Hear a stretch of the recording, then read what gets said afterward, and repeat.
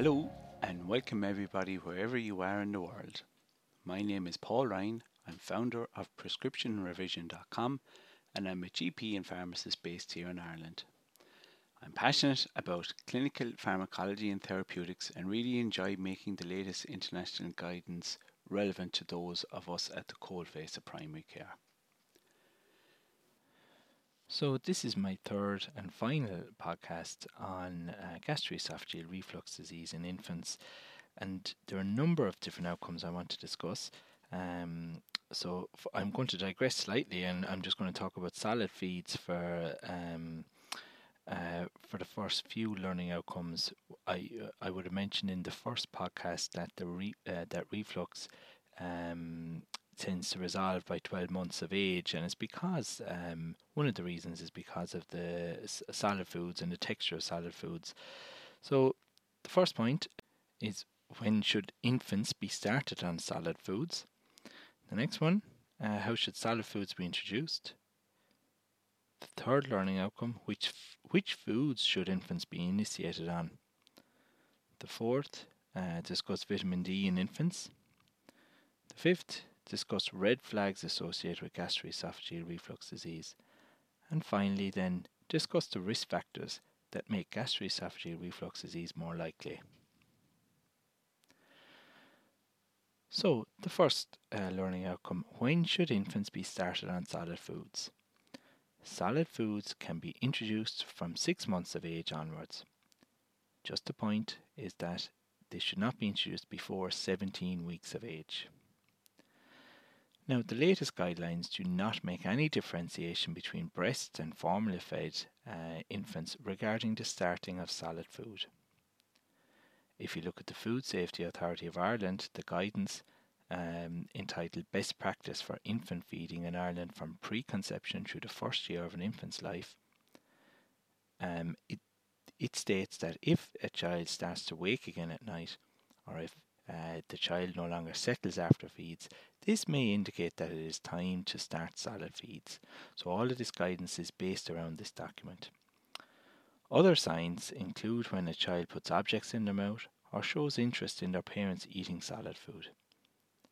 Now, in this instance, parents can think about starting the child on solid feeds as long as they are older than 17 weeks of age. Now, the next learning outcome to discuss is, how should solid foods be introduced? So the Food Safety Authority of Ireland states one new food should be introduced at a time. So with each new food spaced 1 to 2 days apart. It is important to introduce lots of new tastes and flavours, and also ensure that there is proper texture progression as the child develops. The first food should always be soft and wet, so it should be smooth and lump-free, and you can use a blender or a plastic sieve to ensure this. You can mix the food with breast milk or formula feed to make it, to ensure that it's smooth, and also use a shallow plastic teaspoon when feeding the infants. The infants should be offered 1 to 2 teaspoons of food if the baby is keen for solids. If a child is taking 5 to 6 teaspoons of a single food a day, you can choose a second spoon feed. So, the next learning outcome, which foods should infants be initiated on? So, examples include pure baby rice, pureed vegetables. So, which ones are these? So, pureed carrots, turnip, onion, or sweet potato. Now, the interesting thing is, while potato is a suitable first food, if you blend it, due to the high starch content, it turns into a gel or glue-like substance. So we might notice that when you're cooking potatoes, we say the next time at home, if you overcook them, which I often do. So from a practical point of view, the potato is not good for pureeing alone as a single food. Regarding fruit can also be pureed, including apple, pear, or ripe bananas. When the baby is older than 6 months, meats such as lamb, beef, or chicken can also be incorporated by using a liquidizer. Now, it's easier to liquidize meat if it's cooked like a stew, so because the meat then is softer. So regarding vitamin D in infants, all infants up to 12 months of age should receive 5 micrograms or 200 international units of vitamin D, irrespective of their feed type. So just to discuss the red flags associated with gastroesophageal reflux disease. So when parents come in with a child with reflux, you have to ensure that there's something, that there's not something more serious going on. If they're presenting with persistent projectile vomiting, you're thinking pyloric stenosis. If they've bile stain vomiting, like bottle green, I also like the fairy liquid green, well, then you're thinking intestinal obstruction.